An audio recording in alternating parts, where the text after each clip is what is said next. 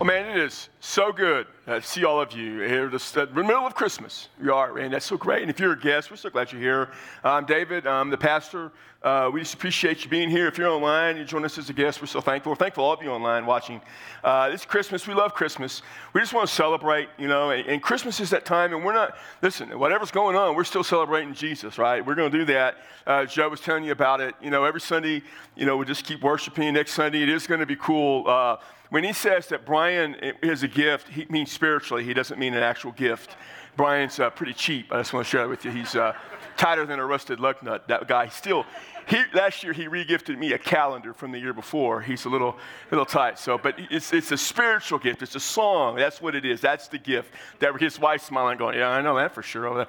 So we're going to celebrate. And then tonight, we're celebrating, the musical, the expression. You may not realize if you come to this service and the next, but we actually do have a choir at our church. You don't ever hear it at 9:45 or 11. But and so they're coming tonight, and it's going to be cool, 4:30 or 6. You just come on. And then Christmas Eve, and we just sing and we praise and we sing these great songs. I love Christmas and I love the songs. I can't sing. I'm a horrible singer. I'm the worst singer ever, but that doesn't mean I don't enjoy all that. We all have our favorite Christmas songs, and this is the cool thing about Christmas. And the Christmas songs, we're singing about Jesus. We're praising Jesus. Hallelujah. We just sang that. That's fantastic. Now, we need that, and especially this year. This year, we need Christmas. It's kind of like that song you hear on the radio. I have satellite radio, and I have the Christmas things. So I hear every song you can imagine. And why every artist thinks they need to sing the same song is beyond me. You hear White Christmas 1,000 different ways. Everybody, for some reason, thinks, I don't know why the song Santa Baby has anything to do with Christmas. It just makes no sense. But they sing that, and we sing all these songs, and we have our favorite, and it's fantastic. And the songs we praise, and we need a little Christmas. That's one of the songs. We need a little Christmas. We do, because Christmas is about Jesus. And we're in a series because 2020 has been just this crazy year. And I've said, and this is the year that seems lost. 2020 is the year that seems lost. It kind of does that. And so we need the Christmas to kind of get us back into perspective. And it's important to remember that if we think this year seems lost, when Jesus came, every year seemed lost, because every year was lost. I shared with you last week, Jesus just came into the world at a time and a place when it was oppressive, it was dark, sin reigned. He came and he brought something new. Last week I shared he brought a new hope. Next week I'm going to share he brings a new joy. And today I'm going to share with you from the book of Luke, the first chapter, that Jesus came, he brought a new song. And his mama, Mary, sang that song. Here's how it goes. And Mary said, "My soul exalts the Lord, and my spirit has rejoiced in God, my Savior, for he has had regard for the humble state of his bondservant. For behold, from now on, all generations will call me blessed. For the mighty one has done great things for me, and holy is his name. And his mercy is to generation after generation towards those who fear him. And he has done mighty deeds with his arm. He has scattered those who were proud in the thoughts of their hearts. And he has brought down rulers from their thrones and has exalted those who were humble. And he has filled the hungry with good things and sent the rich away empty-handed. And he has given help to his servant Israel in remembrance of his mercy, just as he spoke to our fathers, to Abraham and his descendants forever." So here's the thing that I want you to see from the message today. When we encounter Jesus, we are compelled to praise God. When you encounter Jesus, when you come into the presence of Jesus, when you think about Jesus and who he is and what he's done, we are compelled to praise God. And so I want to begin today talking a little bit about Mary, because there was something about Mary. There really was. She was a special woman. And I know sometimes, and I'm Baptist, that's who I am, and in Baptists, we have this tendency, because our Catholic friends, really exalt Mary, we want to go to the other extreme, and so we neglect the importance of Mary. She is not the Queen of Heaven, she is not the Mother of God, but neither is she just anybody that could have done this. There's something special about her. It wasn't that she deserved to be chosen by God, it was purely an act of God's grace, but she was a special person. And you see the specialness of her story. Her story actually begins in Luke chapter 1, verse 26, when the angel comes to her and he just says, "Hey, Mary, you're going to have a child, and this child's going to be the Savior." And she says, "I don't know how that's going to happen. I'm a virgin." He says, "Well, this is what's going to happen. The Holy Spirit will come upon you.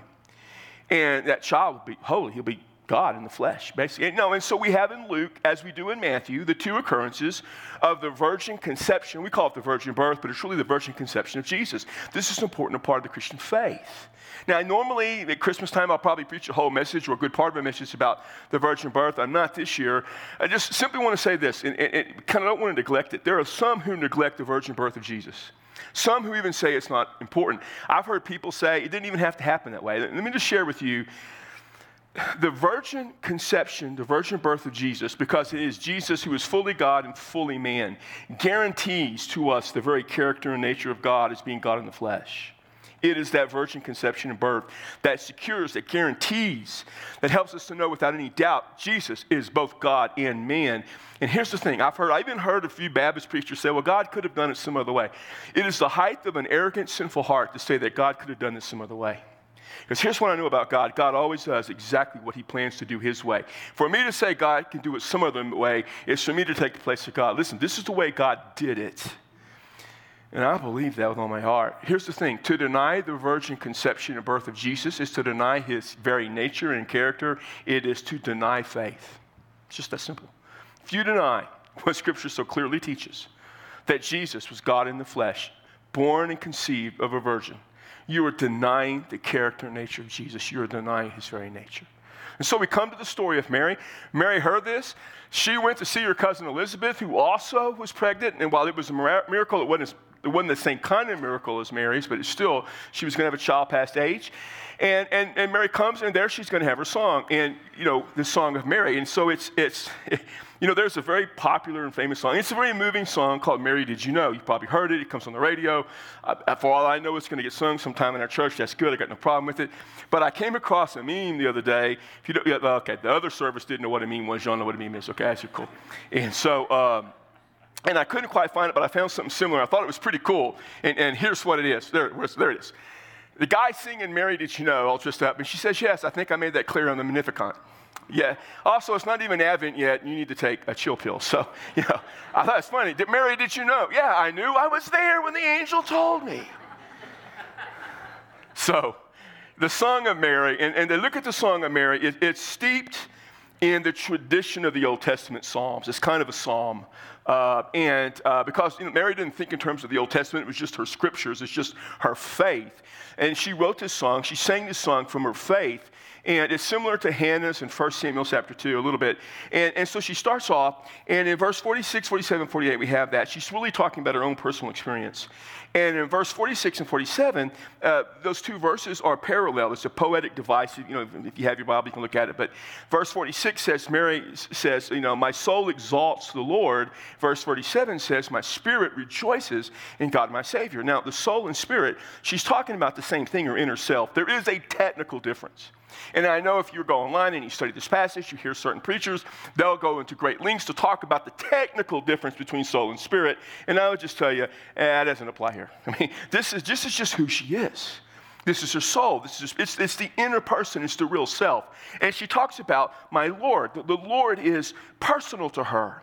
God, when he appeared to Moses, and Moses says, who will I tell the people? What name shall I say? Send me. He says, the Lord, Yahweh, the Lord. It's the personal God. And so she says, my soul exalts my Lord. He's God, my Savior. She's talking about God, and she makes that personal. He's my Savior. So here is Mary in her inner being talking about the personal nature of God who saves her. And here's what she does. She says, my soul exalts, it magnifies. That's where we get the term Magnificat. Magnifies, lifts up God. It's praise. She says, when I think of God right now, I'm just praising him. I'm going to have this child, and I'm praising God. And her soul, her spirit, she says, rejoices. The exalting, the praising is kind of the formal response. The rejoicing is the inner experience. It's the outer and the inner. I praise God. I rejoice in what God is doing. She thinks about who God is, his very nature and character, and she praises him, and she rejoices. And then she thinks about who she is, and she says, he has remembered the humility of his bondservant. I am just a servant. It's the lowest form. I'm a slave. And he has remembered me, and I'll be blessed through all the generations. People from now on will look at me and think, I'm blessed. She didn't say I'll be worshiped, I'll be exalted. She just recognizes what's happening in her life is unbelievable. Here she is. I'm humble. I'm a bond slave. And God, the exalted God, is doing this. And then in verse 51 through 55, I'm going to come back to 49 and 50 in a minute. 51 through 55, she just kind of in a prophetic role talks about what Jesus is going to do, that he's going to set all things right. The Messiah is coming to do all that God said he would do. And he talks about people. She mentions the proud, the rulers and the rich versus the poor and humble. And some come to this passage and they see it as from the Christian perspective to deal with social justice and inadequacies and all that. And that's not what this passage is about. Back then, people fell in one of two categories. Most were poor, some were rich. There was very little in the middle. There was some, but very little. It's the opposite of our culture. You walk out these doors, all you do when you see around you is middle class. Now, from the world's perspective, honestly, we're pretty rich. I mean, for the history of the world, we are pretty rich. But in our culture, the rich and the poor on the extremes, there aren't that many. This is not about social, inequality, anything like that. This is about two different types of people, and this is the important thing, and this is what we miss in our culture. This is what those guys and those gals who teach that completely miss. In that day and age, in the world of Judaism, the rich were proud because they thought they were blessed by God, that their money signified there was something special about them, and God blessed them. And they looked at the poor and said, God has not chosen to bless you because of some sin in your life. So they were arrogant. They were haughty. And she says, God's going to settle all that, because she understood that wasn't true. And God's going to take the people who are the downcast in our religion and our faith, and you're frowned upon, and they in faith will be lifted up, and those who in their arrogance and their pride will be brought low. That's what her son's going to do. That's what he did. And then she says, and Israel will be receiving mercy. God will remember the mercy towards us. He'll remember the place we're supposed to be, that through Abraham, she talks about Abraham and the descendants, they're going to be the people through all the world will be blessed through us. The Messiah comes through us. Jesus, the Messiah, is coming through Israel. She's recognizing what God has said he would do. She's saying this is going to come about. Here is holy God who's going to set all things straight. That's so important. So important in our faith to always remember God always sets things straight. And so we come to verse 49 and 50. And in 49 and 50, really, it's kind of the heart so much of this passage. In verse 49, she says this, having just come off talking about who God is and who she is, the Holy One she praises versus her as the bondslave, sinful.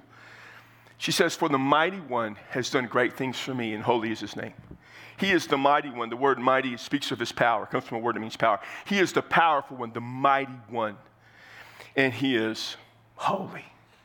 The holy name of God. The name of God signifies the character of God. When you talk about in Scripture someone's name, it represents the very character. That doesn't apply to us. My name, David, means beloved, and so I can tell you that doesn't work in our culture very much. I know what my mom was thinking, but anyway, she had good intentions. But back then, it signifies your character, and so his name is holy. The holiness of God is the central character of who God is. In January, I'm preaching a series entitled The One Who Makes Sense of It All. See, December is the year that seems lost. In January, the new year is going to be the one who makes sense of it all. There's a connection there. And I'm going to preach about the character of God, and the very first message is about the holiness of God. He is holy. Taken from Isaiah 6, holy, holy, holy is the Lord God Almighty. The whole earth is full of his glory, glory, glory. See, God is holy. And the concept of holiness means to be cut, to be separate. And when we say God is cut or separate, it's not just to be separated from something, but to be separated towards himself. Before there was ever a creation, before anything existed, God was holy. He was already separate, complete, perfect in and of himself. When man came into the world and man brought sin, God was still holy. It didn't affect the holiness of God. The sinfulness of man cannot come into the presence of holy God because God is holy. And that which is sinful can't be there because of that separation. That's why Jesus came, to make that separation go away so that we can come to God. She says, he's the Mighty One, and he's done great things for me. Holy is his name. She recognized that he has done great things for her. But having this baby is going to be a phenomenal thing for Mary. Now, we think of that, but we forget also it's a burden for Mary. Because when Mary had this child, she was a virgin.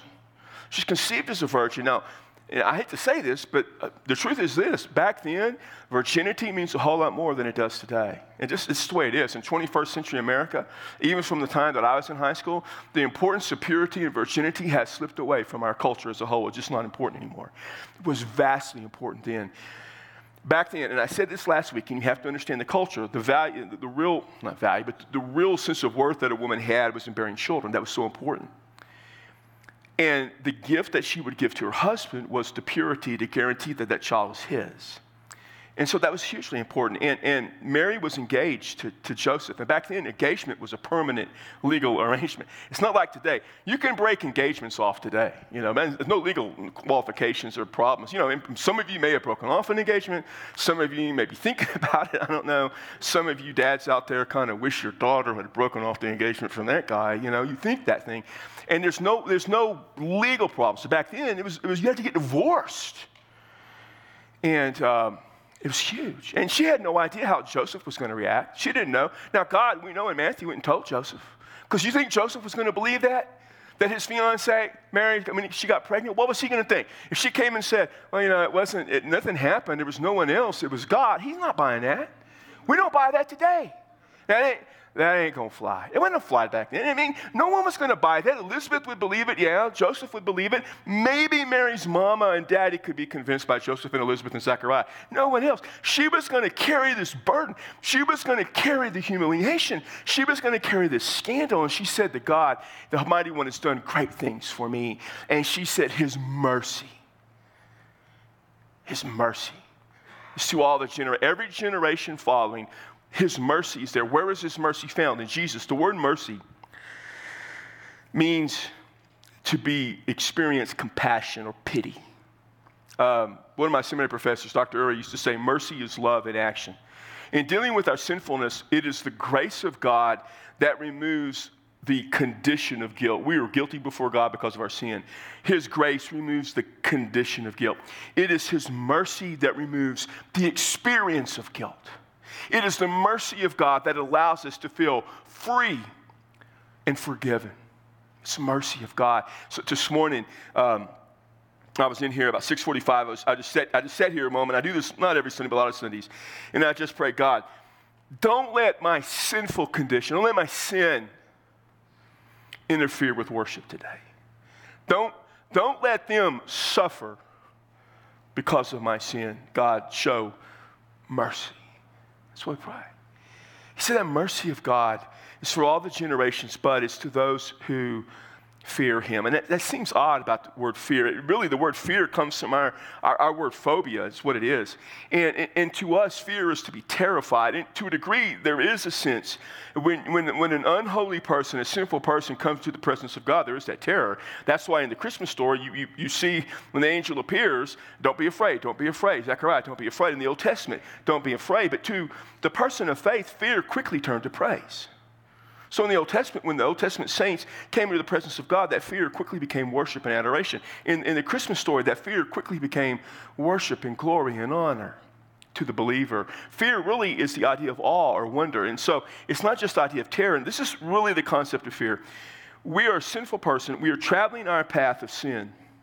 And we come and we meet the holy God. And when we meet the holy God, there is that fear of that which is sinful in the presence of that which can have no sin. That which is sinful in the presence of one who cannot have sin there.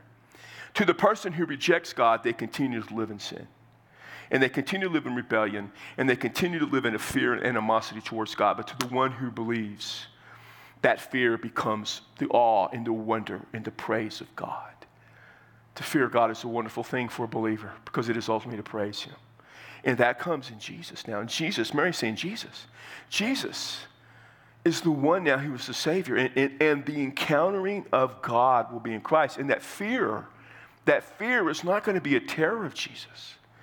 It's going to be in a recognition of His holiness and to worship Him in Luke chapter 5, when they lower the guy down who is paralyzed and Jesus heals him and forgives him, they're all afraid and begin to glorify God. In Luke 7, when He raises the man who's dead, the widow of Nain, when He raises her son, they're all afraid and they begin to praise and glorify Him. You see, in the aspect of faith, in the aspect of God, that fear moves us to praise. See, encountering Jesus then will result in praising God.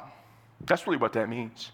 Encountering Jesus will result in praising God. For the believer, it is at the moment of faith, and every moment thereafter we encounter Jesus, we praise God. This is the song of Mary.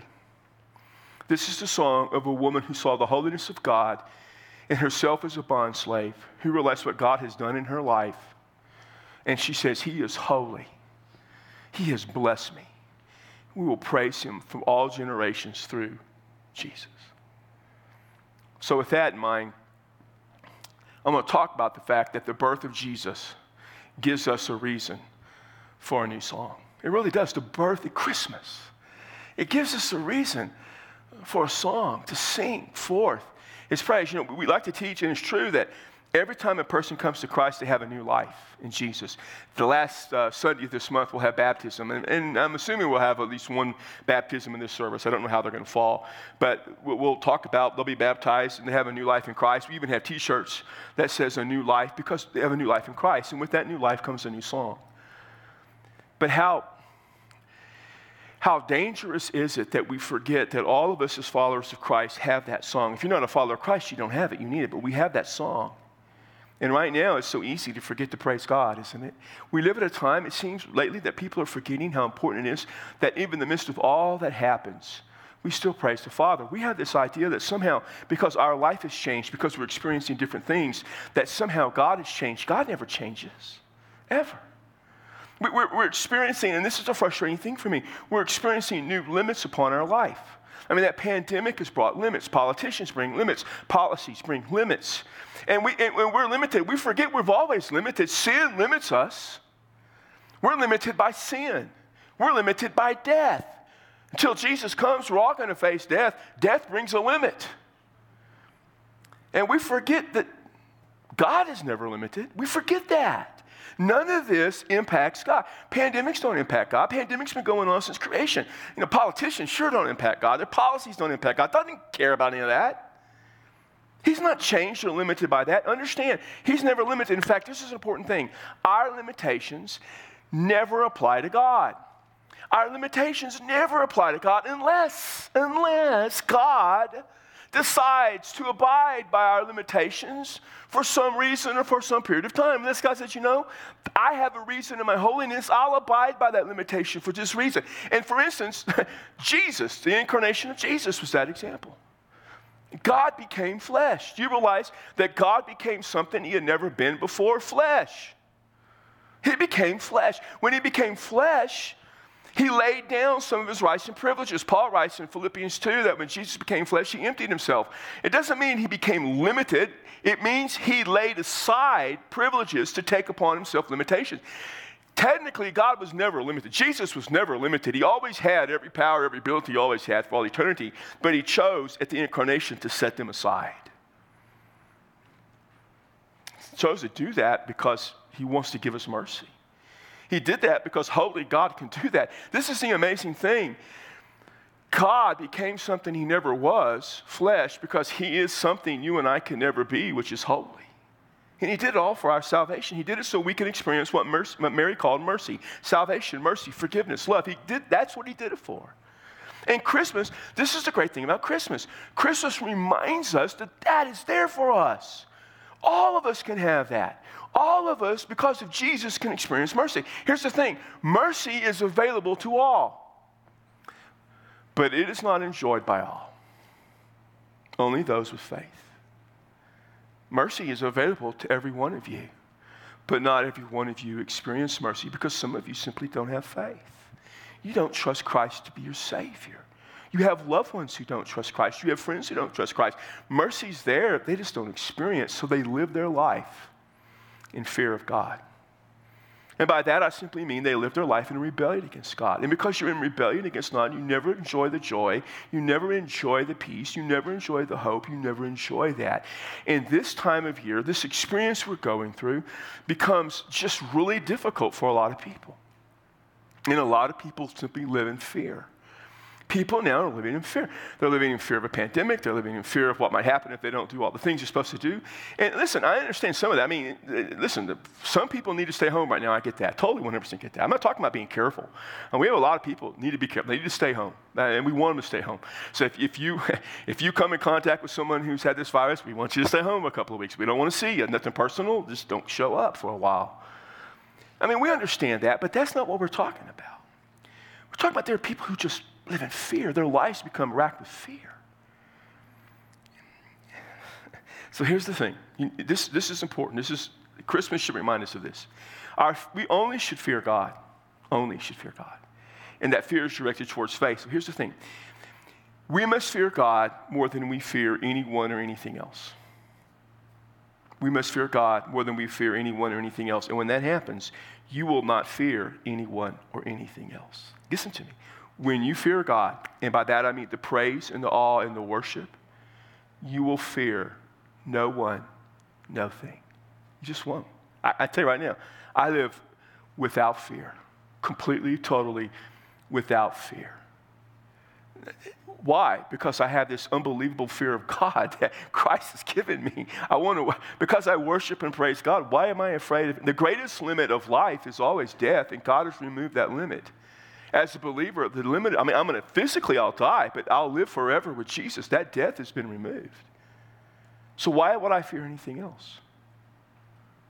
We just fear the Lord. It lives in praise and worship. And so the Christmas reminds us that happens in Jesus. And that's what Mary is saying. The encounter of God is with Jesus. And the holy God is revealed in Jesus. The cool thing about Christmas is when we come in contact with Jesus, we're experiencing God has revealed to us his holiness. How do I know the holiness of God? It's in Jesus. And so this is what happens at Christmas, or should happen, especially to a believer, with Jesus.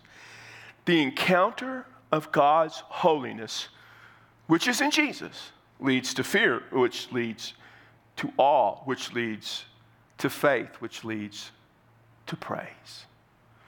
That's where you need to be in your life. There. That's what you need in Christ. That's that fear, if I can use that term, you should have, that holy wonder and awe that causes you in faith to break out in praise. And that's why we have so many opportunities to praise at Christmas. It's where we're going to praise him and worship. And Sunday morning we're praising him tonight. We're praising him on Christmas Eve. That's why we haven't canceled any of that. Why would I cancel that? Why would I cancel times to praise the one who has saved me? That's what Christmas is about. That praise of Christ. And it all goes back to Mary, who Mary looked in her condition. And you know how we talk about having Jesus live in our life? Okay. Only one person really ever had Jesus live in their life. That's Mary, okay? And Mary said, here's me, sinful. And here's God, holy. And here's Jesus. And she just praised God. Here's the cool thing. We see ourselves for who we are. We see God for who he is. And we praise him for Jesus, our Savior. At Christmas, as a believer, I see myself for who I am, a sinful person. And I see God for who he is, the Holy One. And then here is Jesus, God in the flesh. And I see him. And he's my Savior. And I praise God. Somehow, that needs to be our song. Somehow, that needs to be the song all of us sing. It's the praise of Jesus, the Holy One of God, for who he is, that condescended into this earth to take a wretched sinner such as myself and to show me mercy. Why would I fear anyone or anything else when I have faith in Christ? When I have absolute praise for Jesus, why would anything else take me from that? So I wonder today, what song do you sing? What is your song? All the time in this place, we talk about the fact that we want to honor God in everything we do and bring people to Jesus. That guides and dictates all our decisions. Every decision we've made in the last 9 months has been about honoring God and getting people to Jesus. And here's why. When we honor God, we praise him. When people come to Jesus, they end up praising him. And that's the song we want to sing. The praise to God. And some of you as followers of Jesus, you really haven't praised God, have you? Not like you should. You've let the things of this year get the best of you. Maybe you're even living a little bit of fear. And so I want to invite you to make a commitment today to say, God, I'm really going to praise you. Christmas, I'm praising you. I'm going to praise you for your holiness. I'm going to praise you for the incarnation of Christ.